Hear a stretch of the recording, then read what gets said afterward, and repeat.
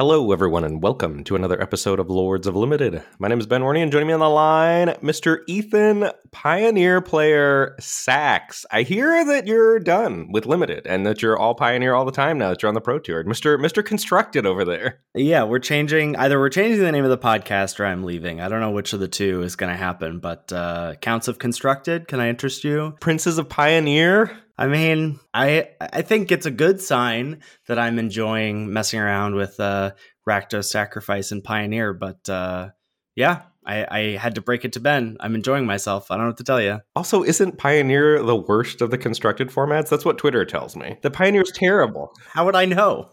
I don't know. It's all mono green, right? No. So Twitter's lying to me about the Pioneer landscape? Twitter would never lie to you, Ben. That's a diverse meta. It's shocking. I've done like 5 leagues now, I think, so far. All the constructed players are out there thinking, oh, you sweet summer child. Yeah, I guess so. Another 2 months of grinding. Maybe. I haven't seen another Rakdos Sacrifice deck. There's a lot of weird combo decks out there. Lotus Field, certainly mono green. I played a Golgari mid-range deck, easy 2-0 against them this morning. So there's stuff out there. Nice. How's the sideboarding life? I've been iterating. How do you feel about that? Ooh, look at you. Got all the lingo down. Got a couple spicy Ethan one-ofs. I don't know. I truly I need to hire a coach or something, because I sideboarding every time I get to it. I'm like, I don't know, maybe these. And then I'm like, well, there's nothing I could possibly cut. And then, yeah. It's tough. It's tough out there. I don't know. How do people do it? I don't know how they do it. That's why I play Limited. Which is what we'll be talking about today. The podcast will be intact this week as we ship off Wilds of Eldraine with 50 takes in 50 minutes. Ben, so 2 things. First of all, weird to have a second arena open coming up next weekend for this format. Have we ever had a double arena open for one format? I don't know. I'm glad for them to give me $2,000 back to back. That's what I was going to ask you. Do you feel like you're going to run it back? Do you have enough time next weekend? It'll be dicey. State finals next weekend for those that want to follow along with the Marching Band season. We placed, I can't say that. That's embargoed. Never mind. We placed very well at semi-state last weekend. I'll leave that to your imagination. Amazing. And this is not embargoed. We were 3rd in our class at the Bands of America Indianapolis Super Regional, which is also quite good. So yeah, marching season's on track. State finals next weekend. So I will get home late Saturday night and probably again, presumably stay up way too late trying to queue for day 2, but I'll be free on day 2, And after that, you'll have more free time? Absolutely. You know it. That's what I know. And the next question, because I'm not sure if maybe we'll get to this at the end of the takes, but we don't really have it in the takes, like what our overall feeling of the format is. What are your thoughts? Are you still happily drafting it? I know you've been dipping your toe into the shadows of Innistrad Remastered flashbacks this week. So are you done with WoE? I think I'm done with WoE until the arena open while Shadows is out, because I really enjoy Shadows. But regardless of which format I have chosen to play over the last week, all I have done is lose. I am in the worst slump of my life. Yeah, but that's a self-created. I mean, I've only watched a little bit. That's a self-created slump, at least in Shadows, correct? I think probably, but in WoE was kind of trying. Okay. Still losing. I'm still living my Plat 4, Plat 3 life, I've done an embarrassing number of drafts in that rank. Who do you need to impress, Our listeners love you. I'm not too worried about it. Yeah, I can tell. I just have been on a slump. Yeah. Really unlucky lately. I did one Shadows flashback draft, and I don't remember what my feeling of it was when it was out. But I did not enjoy it. I was like, oh no, I don't think I want to do this. So I've just been sticking to my 60 card life these days. Wow. Just abandoning Limited completely. Limited's dead. You heard it here first, folks. Limited's dead. I mean, it did die. Oh, that's a really good point. We should talk about that because we haven't talked about it on air. I guess we've talked about it on the tube, but not on the pod purely. There's a huge announcement this week about Limited being dead. They're killing draft boosters and replacing them with an amalgamation of draft boosters and set boosters called play boosters. If you want to know our full takes, we have a video up on our YouTube channel. It's about 25 minutes long where we really talk over the announcement and really walk Ben back from the edge of saying the world is ending. One thing I do want to, an addendum to our announcements, which was largely, our takes were largely going to be fine. I'm cautiously optimistic. You're just optimistic, but like largely positive. I think the sky is not falling. The world is not ending, that sort of thing. Mm-hmm. The one thing that I would like to say as an addendum, you had brought up the point that price is a big issue, right? Mm-hmm. That it's maybe going to be a rub for some folks. But your point was also that more people might play limited just as a result of play boosters existing. And I think maybe, but I think I wasn't quite able to clarify my thoughts when we did that. So I just kind of abandoned ship on my point, but I have thought about it since then.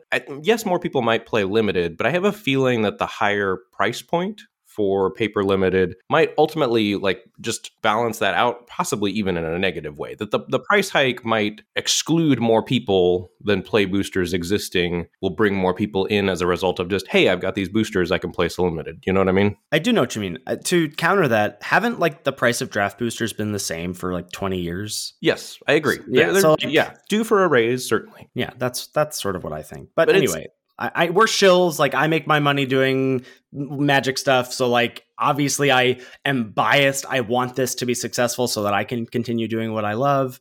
But also, I truly think it's just my temperament as well. And my assessment of this is that it will not be a big deal. Yeah, I think fair take. Okay. Well, we got a nice, easy, fun episode for folks to send off Wilds of Eldraine and Lords of Limited fashion. Or if you're coming back, if you're new to the pod, hello and welcome in the future. And you're coming back to listen since Wilds of Eldraine is up on Arena or Flashback on Magic Online, whatever it is. And you're like, hey, I want to mess around with this. It's at my LGS. I'm going to bring packs to a Chaos Draft, whatever it is. We got you covered here with some fast and dirty takes to get you caught up to speed. A few housekeeping things before we get into that. First things first is the Patreon page. Patreon.com/Lords of Limited is where folks can go to give back to the show if they so choose. The show will always be free, but everybody gives back via the Patreon gets access to a number of things depending on which tier. Everyone at the base level gets access to the Discord, an excellent resource for 24/7 limited tech support. Moving on up the reward tier ranks, you can get access to the show a day in advance. You can even get access to the show notes. You know what I do when there's a flashback draft? I don't listen to our voices because God help me if I have to do that again. But I do pull up our Google Doc of our show notes of the 50 takes and I read through them. Takes, 5 minutes, whatever. It's easy peasy. Get access to that if you want to be at that reward tier. You can get access to a private section of the Discord if you're at the hero tier. And you can even get monthly coaching sessions with me or Ben. I got a new person getting in touch with me this month to set something up for next month. So that's pretty exciting. Got another person rolled up in there. So if any or all of that sounds of interest to you, or you just want to show some love our way, that's the place to do it. And we want to shout out our new patrons the first week that they join. So this week we're welcoming Joe, TMB, Isle, Lucas, Young Dilgore, Dan, Dr. Unks, Miguel, and Jimmy. Thank you, thank you, thank you. We really appreciate your support. Cannot say thank you enough. That was quite the assortment of names there, all over the place. Some initials, some screen names, some unusual names. I love it. Yeah. Show is also brought to you by Cool Stuff Inc., coolstuffinc.com, where they've got cool stuff in stock.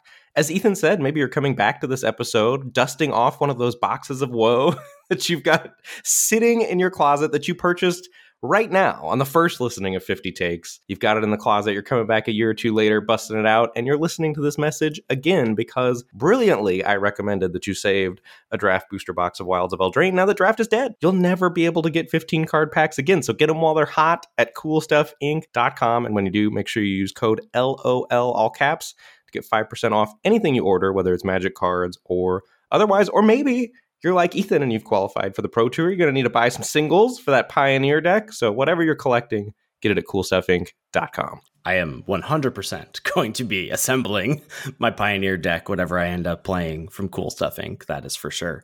Ben, I know you have no trouble feeling FOMO on weekends where there are events.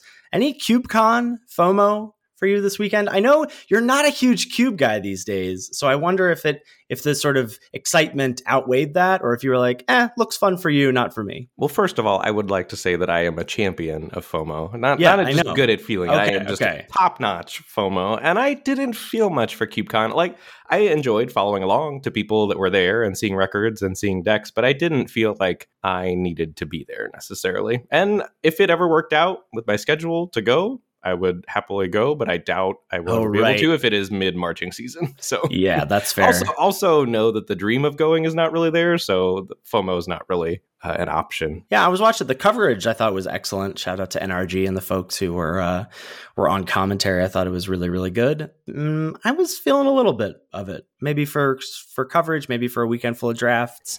Seems like a cool take on a Magic Con for sure. So might try and make that happen next year if I can. Any thoughts on Wilds of Eldraine before we get into these 50 takes? Any teasers, any little tidbits? It was kind of hard to do 50 takes. Like, not because the format's not good. It's just hard to put in a box, I think. That was the challenge I had. Like, usually I feel like I'm pretty good at summarizing formats up, and this one was a little tough. I think you're being too generous. I think it's because this format isn't that great. And not to say, like, this format is excellent, but I think it is, I mean, it's weird to say that I might like this less than one. That's probably not true. So I'm sort of already, as we approach the end of the year, I'm thinking about our fun, like best worst of the year episode that we're going to be doing. And I was like, this might end up being my least favorite set of the year. And that says a lot about the quality of the sets we got this year. Because I like Wilds of Eldraine, but I don't know if it's great. Everyone always asks me, I can't think back more than the previous set. What was before Lord of the Rings? Mom and One. Oh, I like this, but I don't know if I like this better than one. Yeah. It's close. Those are definitely the bottom two. I would say Lord of the Rings number one for me right now. Yeah. Mom 2, and then these two, this and 1, duking it out for 3rd and 4th. Yeah, well, I'm about to see what Lost Caverns brings to the table. But yeah, I mean, that again, like I said, I don't think that's like a knock against this. It's like, it's the worst of a good batch. That's a great, if Lost Caverns of Ixalan is better than this, like, that's a great year of limited sets. But I mean, similar to, you're talking about 50 takes, I felt like one, like there was a very clear do this thing to win in one. Like there's not, that's, I guess where I struggle is there's not really a like, do this thing and you'll win. There's like, well, if you want to do this, you should do this. Or if you want to then you should do this. Yeah, various decision trees about the rules of engagement rather than clear rules of engagement. Yeah, that's fair. All right, let's get 50 minutes on the clock and dive in here with point number 1. In Wilds of Eldraine, finding your lane was the name of the game. Yeah, I completely agree. This is what I felt from preview season on, and I think it held up. The biggest difference between Wilds and original Eldraine, the lanes were very narrow in original Eldraine, right? Yes. It was like those 2-color archetypes, like very linear, almost all of them supported, and the monocolor decks as well that had like very clear game plans, very clear directions. Wilds of Eldraine like was a little more segmented. It was like, freeways instead of a path in the woods. Like you were getting on this interstate or you were getting on this interstate. Like depending on whether you were playing, Celebration Aggro or some mid-range or some blue control. There were broader avenues, but there were still very distinct roads. You like my Survivor analogies? I'm gonna take your analogy one step further, because one of the funny things about driving around Pittsburgh, whenever I ask my wife for directions, it's so frustrating to me because I'm like, okay, which way? And she's like, oh, you could go straight, left, or right. And it drives me nuts because I'm like, I want you to tell me which way to go.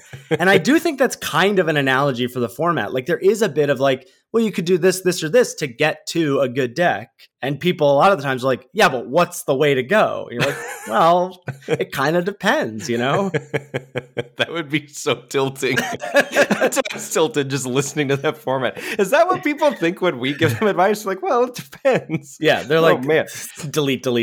Yeah. I want to take the most efficient road to get from point A to point B always.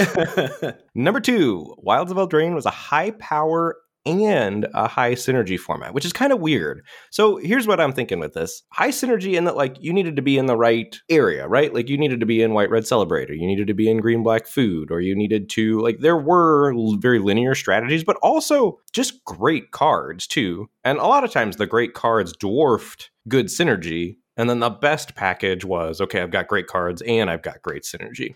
I do think great power kind of trumped synergy in this format a little bit. Yes, I would say if I have to pick one, I would say I would take power over synergy. Like it's a high power, medium synergy format. And I think that's one of the things that people got tripped up on is they'd be like, oh, I'm in this style of deck. And then would leave more intrinsically powerful cards on the sidelines in favor for cards that seemingly had synergy. But ideally, And I think this is the case a lot of the times, but ideally, you just wanted the powerful cards in your deck to also equal greater than the sum of their parts. You know, like you just didn't want to be playing, I don't know, Ego Drain, for example. It's like sometimes this card's going to be good, sometimes it's not, but you'd probably just rather have a spot in your deck opened up for something that's just going to, even if Minstrosity isn't a fairy, it's still just going to be good on turn 2. Well, and also like the old adage of draft decks, not cards. Like in this format, you were drafting cards and drafting decks. Like Yeah. You really did need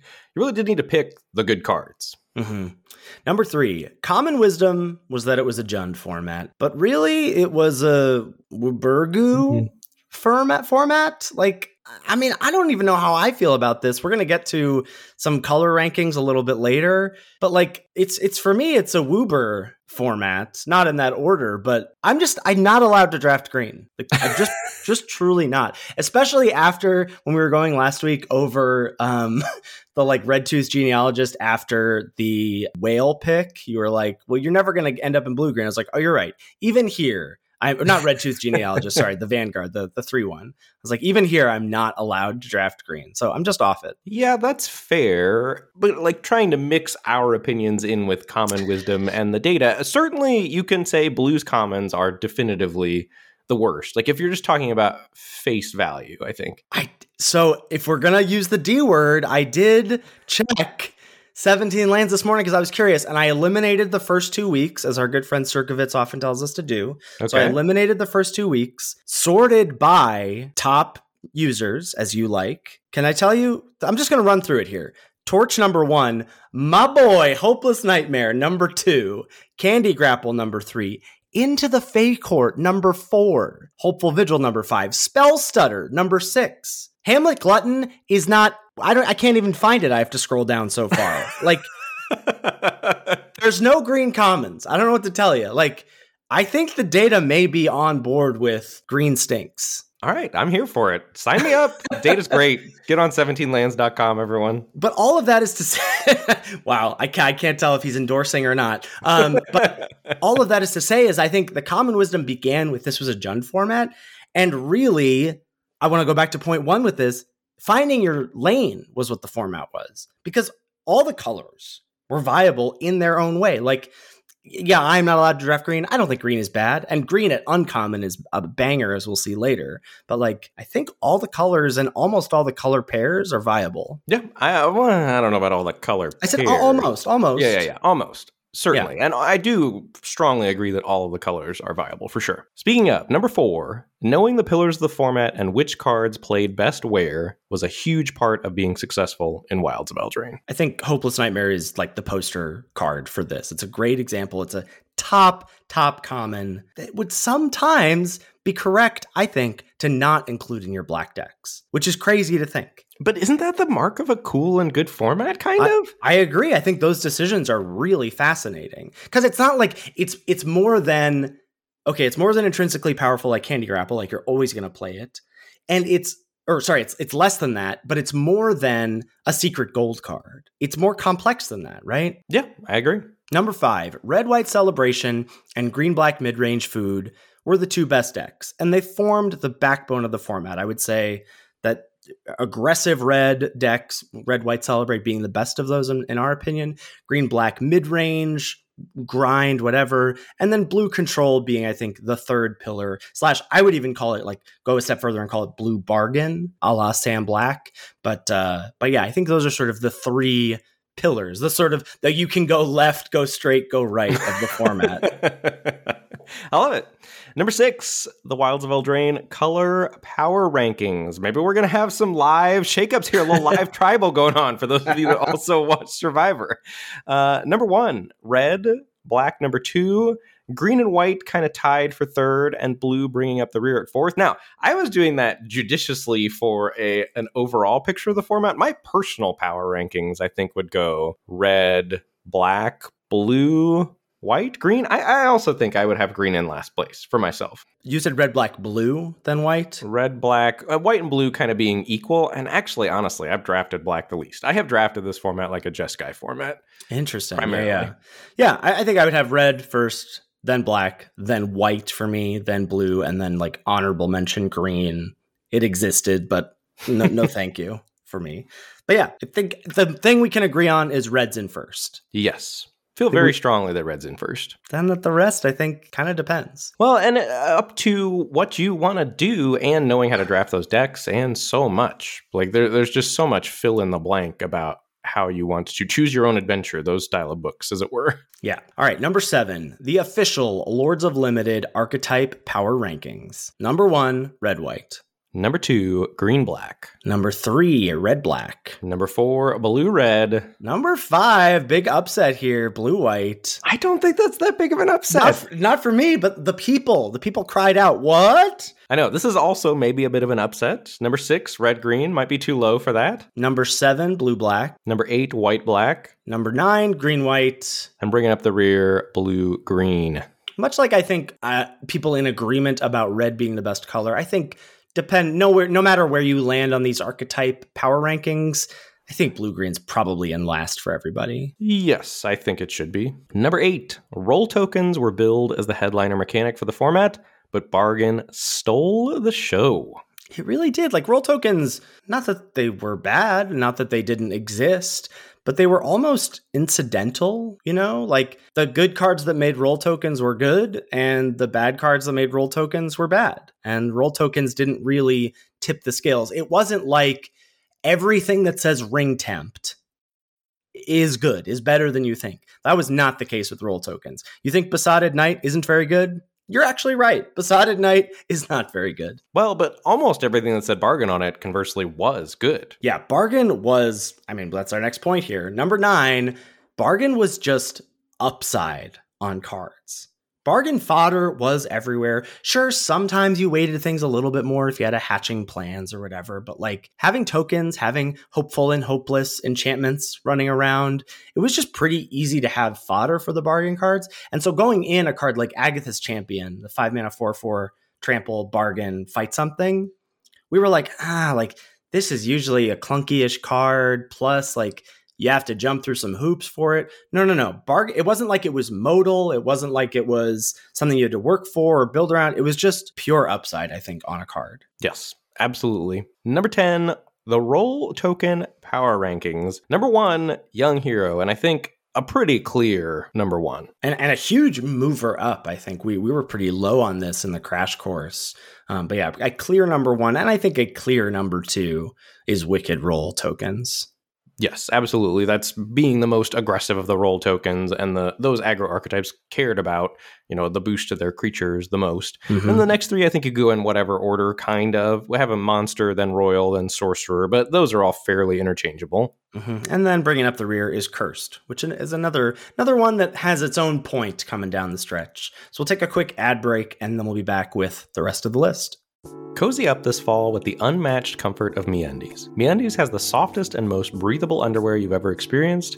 Whether you're going from school all day to band all night or grinding a tournament for the weekend, MeUndies is here to keep you comfy. I wasn't surprised that MeUndies was more comfortable than the generic store brand 4-pack underwear I usually get. But I was surprised that I noticed and I cared. I only started off with 2 pairs of MeUndies, but I will definitely be converting my whole dresser drawer soon enough. MeUndies has a style for everyone, whether it's black classics, fun seasonal prints, or modern geometric shapes. I am currently rocking a pretty fun unicorn print. And there's more than just underwear. Explore their full collection featuring cozy joggers, hoodies, onesies, and more. If you're not happy with your first pair, don't worry. MeUndies has a simple philosophy. It's on them. You wouldn't use penny sleeves for your cards at a tournament, and you shouldn't use anything but the best for your most precious areas. To get 25% off your first order plus free shipping, go to MeUndies.com/LOL. That's MeUndies.com/LOL for 25% off plus free shipping. MeUndies. Comfort from the outside in. Number 11. Celebration happened naturally, and the intrinsically good cards helped you celebrate. Like, it wasn't that celebration didn't matter. It wasn't that it wasn't something you were trying to do in your red-white decks. but you weren't going out of your way to play clunky enablers. Right. This goes back to the high power, high synergy format. Right. The good celebration cards were good cards. So you picked the good cards, and then by extension, you had a good celebration deck. Right. It's like maybe you do a thing where you're like, well, I'm going to play a Return Triumphant because I can get back my Ash and then get the Young Hero roll, and then I go to attacks, and now my Ash is that's a 2-mana hasty 4/4 or whatever. So there's like, that's the kind of like, I don't know, slight greater than the sum of its parts concession to synergy you might want to make, but you're not like, yep, playing Basada Knight, yep, playing, like you could play Red Cap Thief. It wasn't the worst thing to play in the world. But a 3-mana 2/3 is a little understated, and you're not doing it just to get the 2 rectangles. Speaking of, number 12, Rectangle Theory was alive and well in Wilds of Eldraine because of rolls, celebrating, food tokens, rat tokens. There were rectangles abound in this format. And I feel like it takes it a step further than just like whoever makes the most rectangles wins. It's like whoever uses their rectangles better wins, because it's not good enough just to make food tokens. Are you also aggressive and chucking them with Sweet Tooth Witch or sacking them to your Hollow Scavenger or whatever? Like, or are you tapping them for mana with Knight of Sweet's Revenge? Like, it's not just enough to make the tokens. You have to use them as well. Sweet Tooth Witch was my arch nemesis in this format. Like, just take an 8 to the dome from Sweet Tooth Witch after I'd stabilized the board. That happened too many times. Number 13, Adventure was very appropriately powered in WoE, except for Imidane's Recruiter. I owe that card a huge mea culpa. It's very good. Very, very good. Truly, no kappa. I think Imidane's Recruiter is the best pack one pick one in the set. Oof. Gruff triplets? Absolutely not. No question there. Imidane's Recruiter is making your deck like 95% of the time. Gruff triplets is hard. And Imidane's Recruiter, it's the same thing as like, were you talking about Sweet Tooth Witch? Like, how many times have you been like, all right, I think I'm in a good spot. And your opponent's like, 2 knights, you're dead next turn. You're like, oh, well, that's not fun at all. But some of that is that being the best deck intrinsically also. Like, some of Imidane's Recruiter being the best. If red-white were as bad as blue-white is, like, as far as, like, composition of the archetype, Imidane's Recruiter would be significantly worse. Not significantly worse, but would be worse. Like, it's getting a benefit of the archetype that it goes in best being the best archetype. I guess. I think this card is more egregious than Zenith Flare in Ikoria. Like, no. For sure. Because only one deck can play Zenith Flare. Every deck can play Imidane's Recruiter. And like, all you need to do, just make the adventure 3 white. Just make Imidane's Recruiter cost 1 red. Like, that's all you need to do to not make this card the best card in the set. But it is. Like, Fawn's Bane Troll is a significantly better Magic the Gathering card than Imidane's Recruiter. I don't think so. I don't think so. Sorry. Yeah. No, I will fight to the death. But if we're talking power level, Imidane's Recruiter is not the most powerful card in Wilds of Eldraine. I don't even know if it's top 5. But it's powerful. The best. No, okay. What I'm saying is a different thing than you. And let's make sure we really argue about this right now. I'm saying it's the best card to pack one, pick one. I'm not saying it's the most powerful, just like does the most busted things. Like that would probably be Gruff triplets or whatever. What I'm saying is this is in terms of power and likelihood to make your deck, this card gets the nod. I would agree with that. That's hard to argue with. Okay. Also, Adventures being very appropriately powered in WoE. Off-color Adventure was really cool. It was a cool twist on the Adventure thing. Like we saw this with Off-color Kicker. I really like this like split thing. It adds a lot of depth to the format. And it's really impressive that they're able to do it, as they did in DMU, in a set where like there's so much fixing. And so you have these decisions of like, okay, I'm taking Threadbind Click. Is that because am I splashing the blue half? Am I splashing the white half? Am I playing both? Is this a pull into that color pair? Like really cool questions that you have to ask when you take those cards. Well, and cool that aggro was as good as it was too, because it prevented the format from turning into good card soup, right? Mm-hmm, because yes. otherwise you just take all the best cards, which is kind of how I was drafting the format. But that wasn't necessarily the default strategy because streamlined aggro was so strong. Number 14, avoiding design traps was critical for success. Yeah, I think biggest defender here is blue-white tapping. But a lot of this, like the blue-white tap, blue-green 5 mana value, even like Ruby Daring Tracker for like 4 power matters. It's just like those kinds of things outside of, I would say, red, white, and black, green. The signpost stuff and like what WotC said the color pairs were supposed to do just wasn't really it. Well, and a lot of that goes back to high power, less synergy, right? Yes. Like the synergy that you could get from blue-white tapping was easily disruptible, or the synergy you got from blue-green 5 mana value. Like it was there. You could do the thing, but it was just oftentimes worse than the card quality you could get as powerful cards. Right. Number 15, The Princess Takes Flight was a sweet build around uncommon. Yeah, like cool that it was intrinsically powerful. Also, cannot believe that I was like excited about this card in the Crash Course, not even thinking about bargaining it. Just didn't even cross my mind about bargaining it and skipping chapter 3. But yeah, the times where you got to Princess Takes Flight, pick it up with Stockpiling Celebrant, Princess Takes Flight, bargain it away, you just win. You're just winning that game. Well, and cool also that it's very powerful, but also similar to Hopeless Nightmare. It's like sometimes you leave it on the sidelines, or sometimes it doesn't make your deck, or sometimes it's not a high pick for you, depending on where you're at in the draft and what you've got. Like it was a very wide power range on that card. That's a really good point. Number 16, Collector's Vault is a lifestyle. A magazine that you have a lifetime subscription to. I love this card way more than I should. Like, it's not the most powerful Magic card, but if you could get to a certain game state, it was very powerful, and I love trying to navigate to certain game states. It's probably a leak that I have as a Magic player. You do really like a warm, cozy feeling.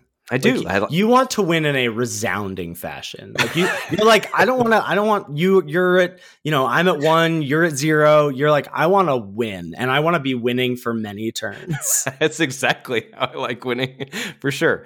But Collector's Vault, this did it all. It was fixing, it was filtering, it made sure you didn't run out of gas, let you splash, gave you rectangles, gave you half of a Celebrate trigger every turn, gave you artifacts to chuck to Food Fight. That's still on my bucket list. I know. Great card. Number 17, there were a lot of X1s, and X1 was a very punishable stat line. Draft them with caution. We have Rat Out, Flick a Coin at common, and Shrouded Shepherd's Adventure at uncommon to hose X1s. Where did you land on Rat Out at the end of the format? I rarely cast a Rat Out ever all format, but I do think that's largely due to how I drafted the format more than it is an indictment of Rat Out as a Magic card. I think Rat Outs are very good if you're a proactive black deck, like getting those early racing situations and swinging an X1 in your favor while getting the Rat for 1 mana is big game. But I just didn't draft that style of deck a lot. Yeah. I think I came down on Rat Out as the format progressed. There was the time where I was like, every black deck wants 1, but I think every black deck wants like 0.7 copies of Rat Out, something like that. But the interesting thing, again, I thought it was going to be like, do not ever put X1s in your deck because of this. But you still did. You still played the good ones. You played Ratcatcher Trainee. You played Minstrosity. You even played Armory Mice sometimes. And if it got, it got. But like, it's cool to have that much stuff that targets X1s and still have a line with which above you would still play them. Right. Well, you had to have a curve in this format. And a lot of the 2s had 1 toughness. So you were just kind of stuck with it. Number 18, the Enchanting Tales bonus sheet was largely a miss for limited. Kind of a bummer. Like we almost got a preview of play boosters with this format because there were basically 14 cards in these packs. Like a few exceptions. Yeah. Hatching Plans probably emerged as my favorite of the uncommons, even though Utopia Sprawl was excellent as well, but like not a lot else, right? There was stuff like Bitter Blossom, a really powerful rare. Goblin Bombardment was a cool build around. It's a very powerful card. But yeah, I think Hatching Plans to me is what I'm going to remember from the Enchanting Tales sheet. Yeah, and that's cool, right? That is cool to have that in the context of bargain. I think that's a big win in a bonus sheet that was largely a big loss. Number 19, lots of WOE cards required things of you, but still weren't the best cards even if you met their requirements. Again, going back to power, like high power mid synergy, a card that I really liked, Cursed Courtier, but there's still a cost. Like you never felt great tapping out on turn 3 for a 1/1. You were like, please no flick a coin, please no flick a coin. Right, fingers crossed you don't have removal, and then maybe I'll get to do the thing. Similarly, like Baronaughty, like sure, maybe you're gonna get the lifelink, but maybe not. And like you better hope that your deck also wants the rest of this card, you know? Well, and even if you do the thing with Cursed Courtier, for example, a powerful card then presumably still not one of the best things to do in the set. That was just like kind of some cute synergy you could have. Right. Yeah. Again, not a bad card, but like when you think about, okay, I definitely like you look at this card, you're going to have to do some work. Probably not a lot of work, but you're going to have to do some work in terms of drafting, deck building, etc., gameplay. And then even when you do the thing, it's not like you auto win, which is kind of crazy to think about. Like, yeah, I'm definitely going to jump through a bunch of hoops just for this. Not usually is that something you want to do. Number 20, the Golden Egg Award goes to Prophetic Prism. Was there ever any doubt? Was there ever another contender? I don't think so. I love Prophetic Prism in this format. It is my child. So Collector's Vault is your significant other and Prophetic Prism is your love child. Yeah. Yes. Yeah. Prophetic Prism is great. I mean, like, does it all, but does it all quite mediumly, which is what you want from a golden egg, right? No, I think it actually does it all, just at a cost of 2 mana do nothing in a format where aggro's kind of a menace. Like you had to do some work in terms of not dying to aggro to make Prophetic Prism a good card, but if you did that work, was a premium card. Yeah, I agree. Number 21, speaking of, splashing was good if you weren't hyper-focused aggro. You had, more cards than we have on this list. There's Prophetic Prism, Evolving Wilds, Crystal Grotto, that's at common, that's colorless. Colorless and uncommon, we talked about Collector's Vault. Our favorite uncommon, Edgewall Inn, so good. Gosh. And then the green fixing, Brave the Wilds, Root Rider Fawn, like just so many ways. Return from the Wilds. A lot of ways to fix your mana. A lot of ways to have a light splash, a heavy splash, 5-color soup. Very cool. Yeah. All that was great, but number 22, you had to make sure if you were doing that to respect aggro. Ben, I know Boros got you over the finish line to get 2K in the Arena Open. Have you touched it since? A couple times, yeah. I'm not above a good Boros deck. I certainly think my fun in the format lies in trying to beat the aggro decks, and that's been by far my favorite thing about the format, is that the aggro decks are so good, but there are also a lot of just very good cards that aren't aggressive cards, and just trying to solve the puzzle of how do I consistently not die and then get to cast all these very powerful cards. That was by far my jam in the format. But if you weren't packing aggro, you definitely needed to be prepared to beat it. Like lots of cheap creatures, lots of cheap interaction. You couldn't afford to be slamming your Prophetic Prism on turn 2. You needed to be casting your Prophetic Prism on like turn 4, 5, 6 as a double spell after you'd already kind of stabilized. That is a really cool feature of the format, that like we think Boros is the best deck in the format, but then the next best deck isn't like red-black aggro, right? The next best deck is a deck that counteracts the aggro deck pretty well in black-green food. Yeah, I think for me, compared to Phyrexial We Won, where it was jam, jam, jam, jam, yeah, I figure out how to jam in a slightly different way with each of the archetypes in Phyrexial We Won. There was some push and pull, some yin and some yang. Mm-hmm. Number 23, Brave the Wilds is one of the coolest variants of Lay of the Land we've ever seen. Single green, search of a basic with pretty massive upside. Yeah, I think actually where this card was best was in like red-green type beatdown decks where you could like turbo out, bargain, make your land a 3/3 and be bashing for like 7 or something on turn 3 or 4 with a double spell. It was really oppressive. I never really got to do that because I wasn't predisposed to draft that type of deck, but it happened to me, way more than I would have expected when I saw Brave the Wilds during spoiler season. Yeah, I never drafted the red-green decks either, really, but I definitely see it for sure. I definitely saw it on the other side of the battlefield.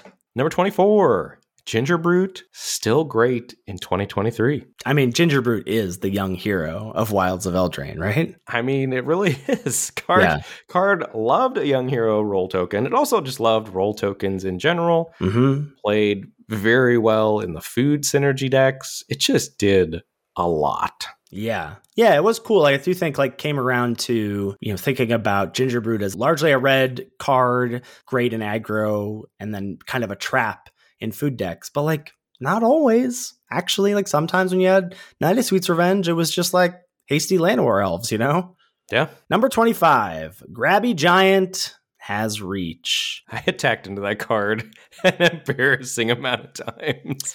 The amount of times I've done it, and then like in the pause where I go, oh no, and then I go, maybe they think I'm a tag, got a thing that they never do. They always call. They always call. But it got a shout out, I think, Secret Haste as the true secret reach of the format. Have you ever attacked a ginger brute into a Brave the Wild's land?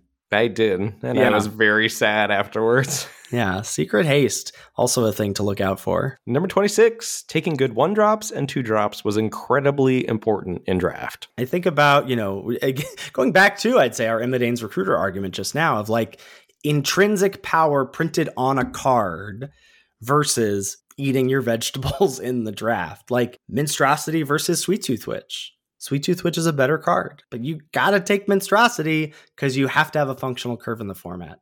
Hopeful Vigil versus Stockpiling Celebrant. Stockpiling Celebrant is like what you want your white text to be able to do, but it can't do anything. It can't do those things if you don't take the Hopeful Vigils. And your deck full of Hopeful Vigils without Celebrants will be fine. Your deck full of Celebrants without Hopeful Vigils will not. Well, and Hopeful Vigil, I think, it just is a better card than Stockpiling Celebrant, whereas Monstrosity, not so much with Sure. Sweet Tooth Witch. Yeah. But I co-sign the feeling. All right, number 27.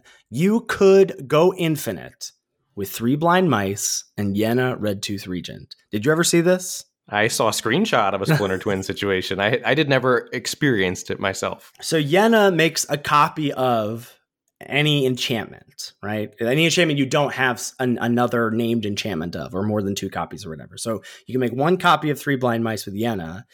And then 3 Blind Mice's chapter 2 and chapter 3 is make a copy of target token you control. Well, Yenna makes a token of 3 Blind Mice. You're off to the races. You have a printing press of 3 Blind Mice sagas just going. Printer go burr. Yeah, love to see it. Number 28, removal was back and better than ever in Wilds of Eldraine. We had Torch the Tower, Candy Grapple, Cooped Up. I think certainly a gap before Cooped Up, but Torch the Tower and Candy Grapple both being absurd rates, while also having the word bargain printed on them was just incredible. Yeah, I hadn't quite thought about that. That like they're really strong removal spells with just upside on cheap, efficient removal spells. Like you would already just play Torch and Candy Grapple without the bargain text on them. And they would be great cards, and they were even greater with the word bargain on them. And I think going forward, these pacifism variants is now the second time we've seen this. The first time was Dreadful Apathy in Theros Beyond Death. These pacifism variants that then let you exile, I think going forward, I'm going to just respect going into the format. I think that's a real way to bump these up, because then maybe if there's a little synergy of being able to flicker it or whatever, you could do some real cute stuff where you exiled Cooped Up with that on the stack, or you exiled the creature with that on the stack. You could bargain Cooped Up away to like your Archon's Glory or whatever. So I think that's true. And yeah, and then a gap after that, like blue didn't get a great common removal spell.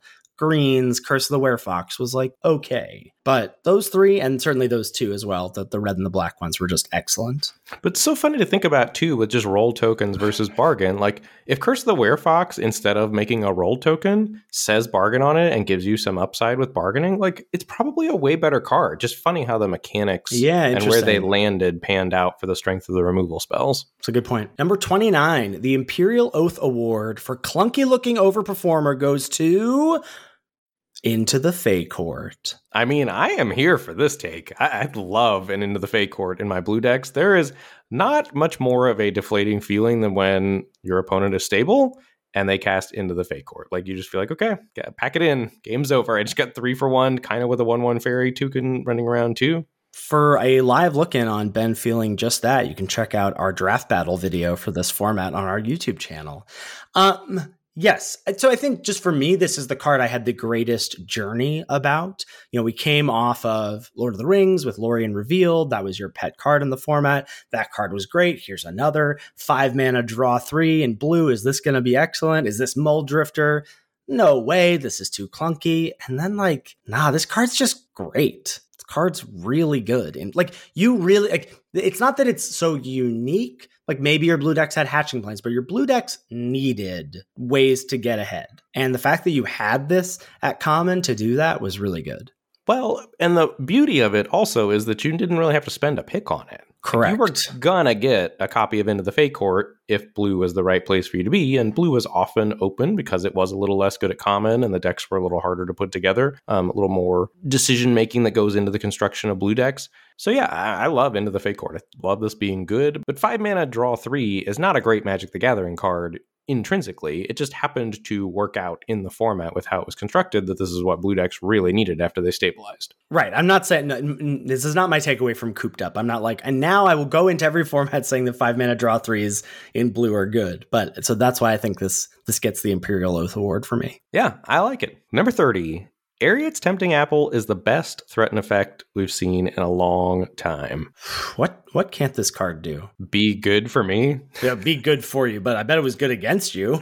It was good against me. Yeah, it's really annoying to lose to, but by the time I accepted that it was a good card, I started being less annoyed losing to it. Yeah, it's cool that this was colorless. Cool that it had some synergy beyond just, being a threaten, like the fact that it was a food, the fact that you could gain life from it, I think was also pretty cool.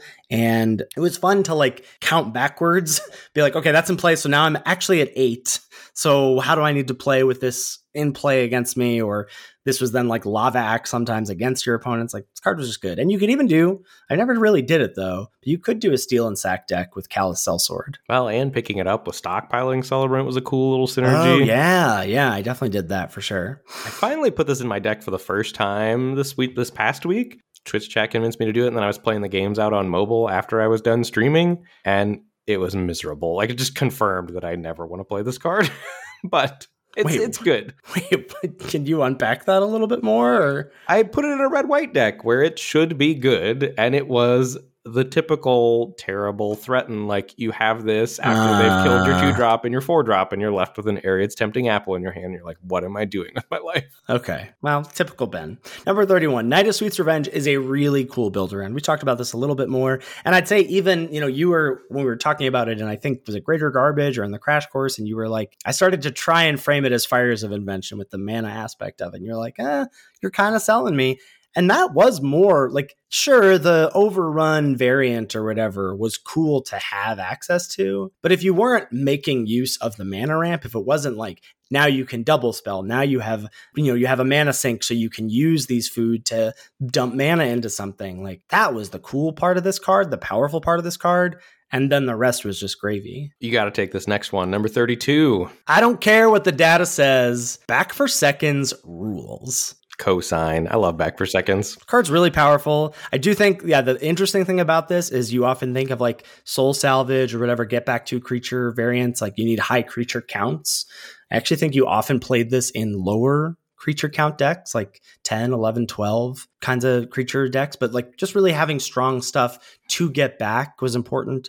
Bargain was upside. You're saving mana on this sometimes. Pay 3 mana, get the 4-drop back into play. This card's great. Don't let the haters get you down. Love Back for Seconds. Number 33. White's got a bad reputation, but its top commons all play very well together. You don't got to tell me, baby. I'm Stockpiling Celebrant's #1 fan. Well, and just that and Hopeful Vigil being the top 2 commons and how well they worked in tandem. Like the fact that they were the top commons, again, going back to high power, medium synergy, or high power, high synergy, they were both the most powerful commons and then also had synergy with each other. Pack those along with Kellen's Light Blades interacting well with Hopeful Vigil, Cooped Up, being able to be fired off early, picked up with Stockpiling Celebrants later, moved over to another creature. And White just had a good game plan in and of itself. Could play aggressive, could play controlling. Its cards all just worked very well together. They were very complementary. Preach. Number 34, Lord Skitter's Butcher, aka Rata 2-3. That never really caught on, did it?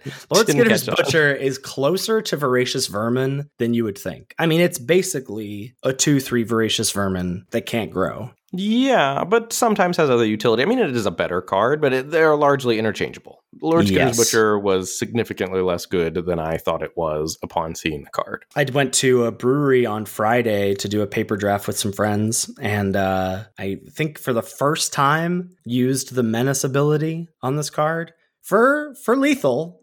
But like, I was like, oh, wow, this can do that? Oh, that's pretty good. So like Voracious Vermin can't do that, but I thought this was going to be the best black uncommon in the set. It was not even close to close. Not even close. Number 35, Enchantments Dying is a trap. Rest in peace, my pre-format take that Warehouse Tappy was going to be the best black common. Yeah, you were like, is this card broken? But to be fair, in your defense, I also thought this card was going to be excellent. But the Enchantments Dying thing is just a trap. This card's bad. Wicked Visitor. And I guess I don't want to use the B word because I did have like one time a successful black-white Warehouse Tabby. I think even Knight of Doves was in that deck, maybe like kind of deck. But it wasn't something I went after. It was something that sort of fell in my lap a little bit. Well, and one of the things too, this goes back to bargain versus roll tokens. Like you could bargain without roll tokens, right? Because you got tokens everywhere to bargain with. So for Warehouse Tabby to work, you needed to have made a roll token and then bargained away the roll token, which were arguably the worst things to bargain away. Like there were just so many steps for not enough payoff compared to the power level of other cards. But imagine if Warehouse Tabby says, when you bargain, like make a 1/1 rat. Like all of a sudden it is back to like premium, you know?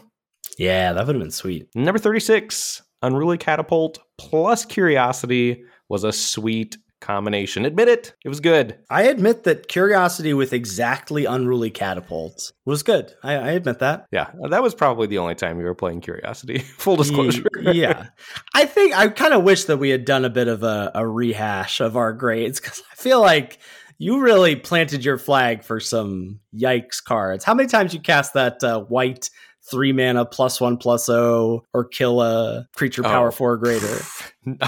Next to never once I realized how good Kellen's Light Blaze was. Number 37. Blue's commons were largely unexciting, but they could perform if you put them in the right deck. Like, I remember thinking Ice Out, again, thinking of not understanding bargain as upside, but like, well, Ice Out's just cancel. Who cares? But like, cancel with upside. Cancel with the possibility. Not that you were saving the mana on it, though that was sometimes relevant, but that you were able to sacrifice something to this was so good. Yeah, Hatching Plans Ice Out. There's not much of a better feeling than having a Hatching Plans down and having an Ice Out held up. Number 38, the rare land cycle is sneaky good, and a lot of them are worth just splashing for on their own.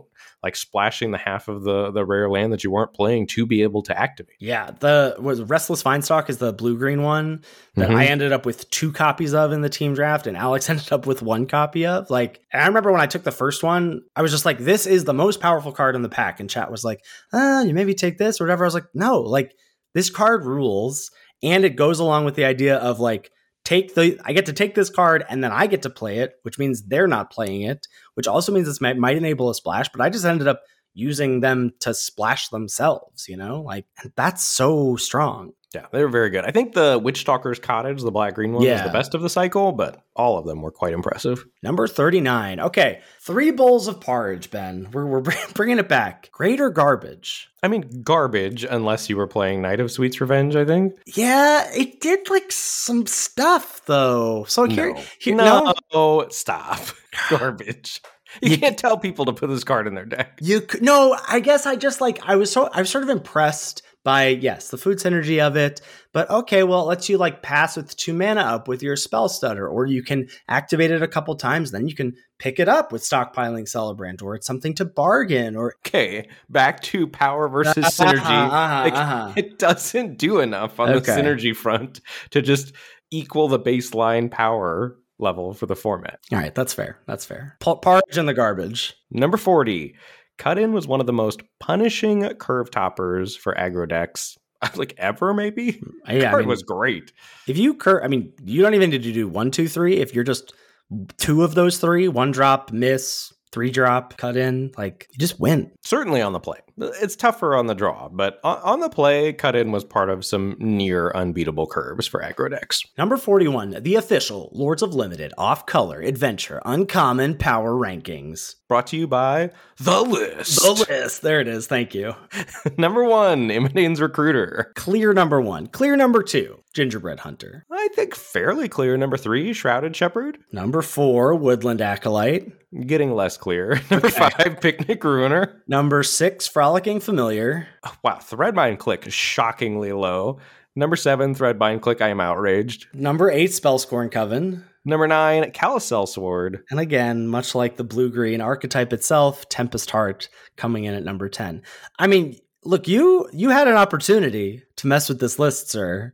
I did. I did not read closely after the first 3. I went first 3. Yeah, that checks out. I think I only looked at the first 3. I would put, I think, Threadbind Click behind Shrouded Shepherd. Ahead of Woodland Acolyte. Unfortunately, this has already been shipped. It's official. It's been rubber stamped. It's official. Yeah, sorry. Number 42.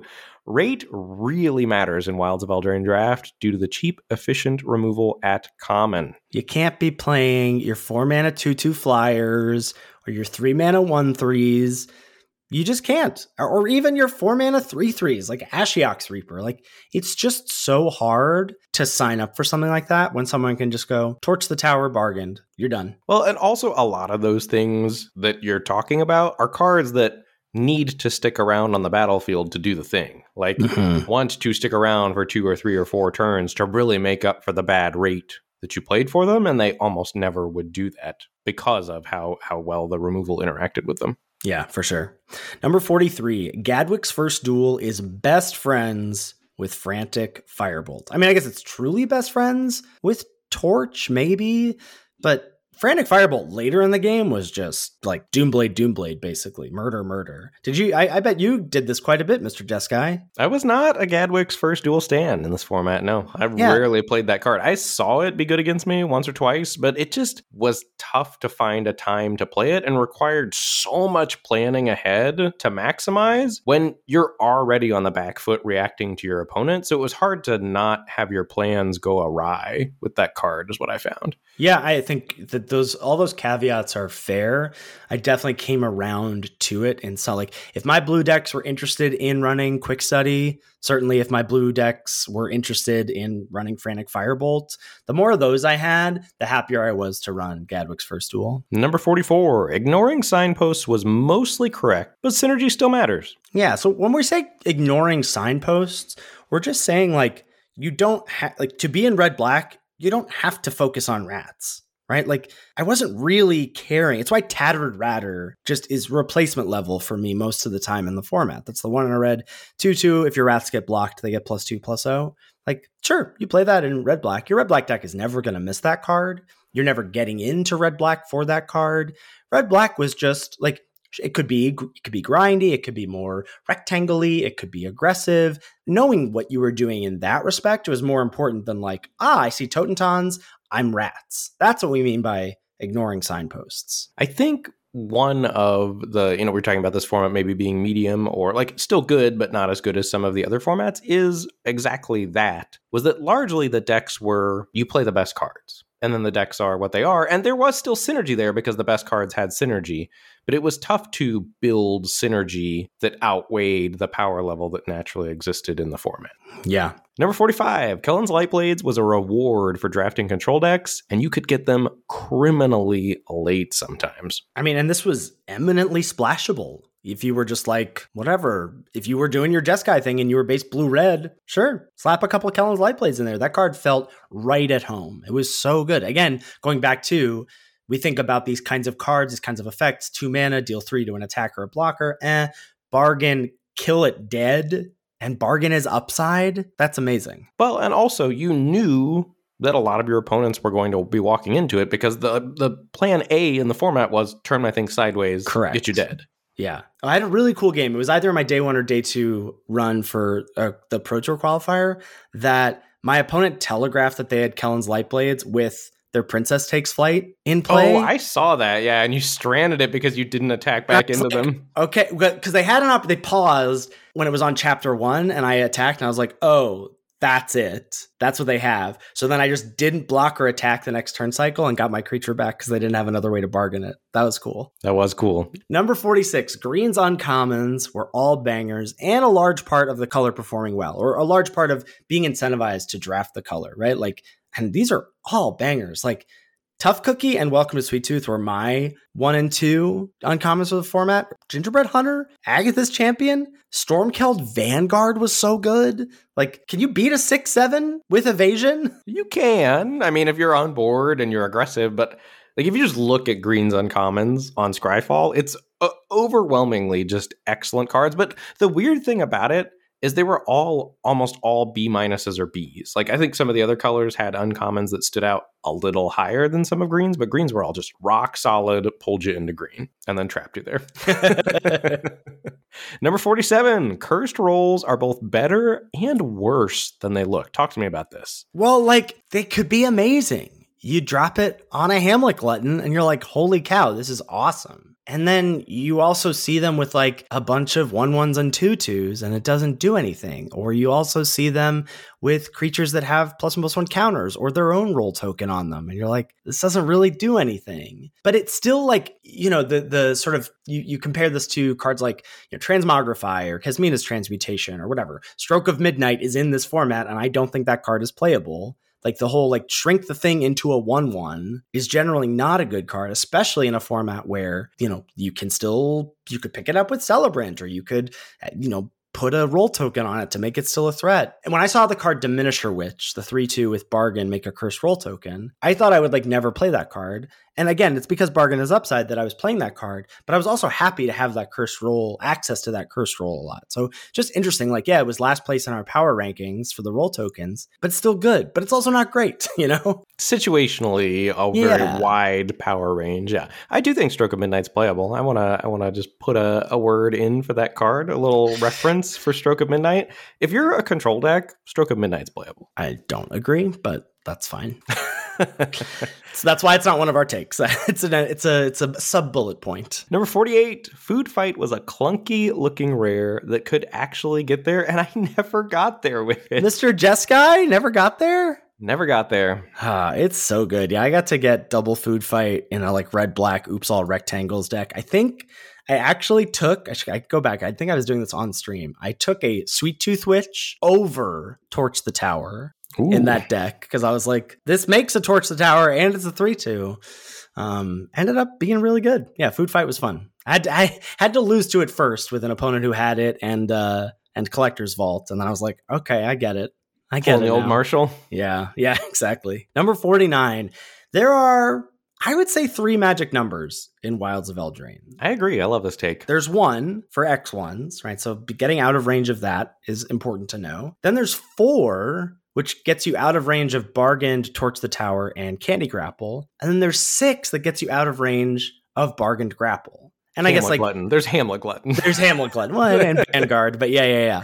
But like, I don't even think about this just in terms of the creature stats. Like sometimes you had counters with your Picnic Ruiner to drop on creatures, or you had roll tokens to put on things. And so already you were thinking, okay, like what colors am I playing against? What, you know, even Kellen's Lightblades, like getting to 4. So like you have to bargain it if you're going to kill this. You wanted to think about how you were augmenting your creatures based on these thresholds of toughness. Love it. Number 50, Wilds of Eldraine was our most successful set as a podcast. Gotta be, right? We had a resounding victory over Team Resources in the showdown. Absolutely savaged them. Yeah. I won 2K in the Arena Open, which was sweet. Another one coming up, maybe another 2K in the works. Love to see it. And I got the Arena Champs and Pro Tour qualification for the sealed format. I would say by far the coolest accomplishment of those 3. Sure, for sure. So that's like, I will remember this format fondly, obviously, for those things, but I don't think this is not close to an all-timer for me. But do you think some of that is just how dialed into the format we were? Like, I think Worth's coming across as saying this format was kind of simple, kind of straightforward, but I also feel like I have a deep understanding of the format, and that maybe some people don't quite grasp it as well as I do. Yeah, that I think if you have to, again, to go back to our tweets, if you have to give this elevator pitch thing, I do think understanding that dynamic between power and synergy, that they both matter, one matters more than the other, but that's not to say that the other doesn't matter, you know? Yeah. Like, I feel like I really understand that. And yes. I feel like you do too. And that maybe that is a little simple, because that is, at the end of the day, I think, what the set boils down to. Yeah, but also a skill that you need to be good at Magic, right? Like being able to find that line and when to dial towards the power and when to dial towards the synergy. Yeah, well, because the knobs are going to get tweaked in different directions for different sets. Right, for sure. Yeah, very cool. All right, great place to wrap us up. Thank you, as always, to Salty Pretzels for our intro and outro music. Make sure you give it a listen. Thank you so much to CoolStuffInc.com for sponsoring this podcast. If you're heading over there for any and all purchases, please use code LOL when you check out to let them know we sent you there, and more importantly, to get 5% off anything you purchase. You can find all of our content on our website at lordsoflimited.com. There's links to our Twitch streams, links to our YouTube channel where we're dropping multiple videos every week. So head on over there and like and subscribe and follow, do all that good stuff. You can find our tier lists. You're going to want to get in on that for Lost Caverns coming around the corner. You can get access to our merch and, of course, our episode backlogs all on our website. If you've got any feedback about the show or any questions, shoot us an email at lordsoflimited@gmail.com. Thanks so much for listening, and we'll catch you next week for another episode of Lords of Limited. Thanks, everybody. See you later.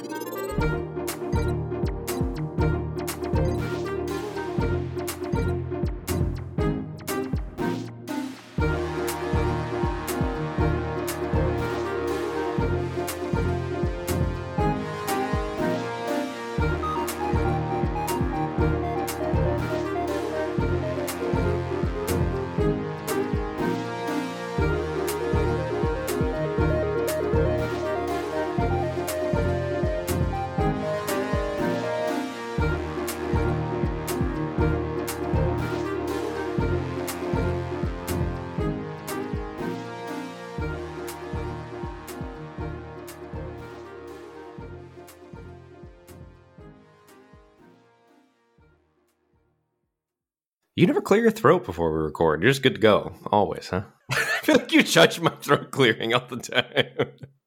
No. No? I don't think so. I don't know. One final throat clear. What's that doing for you? I don't know. It's gonna be I think much like the clap and the countdown, it's all psychological. Sure. Can't help it.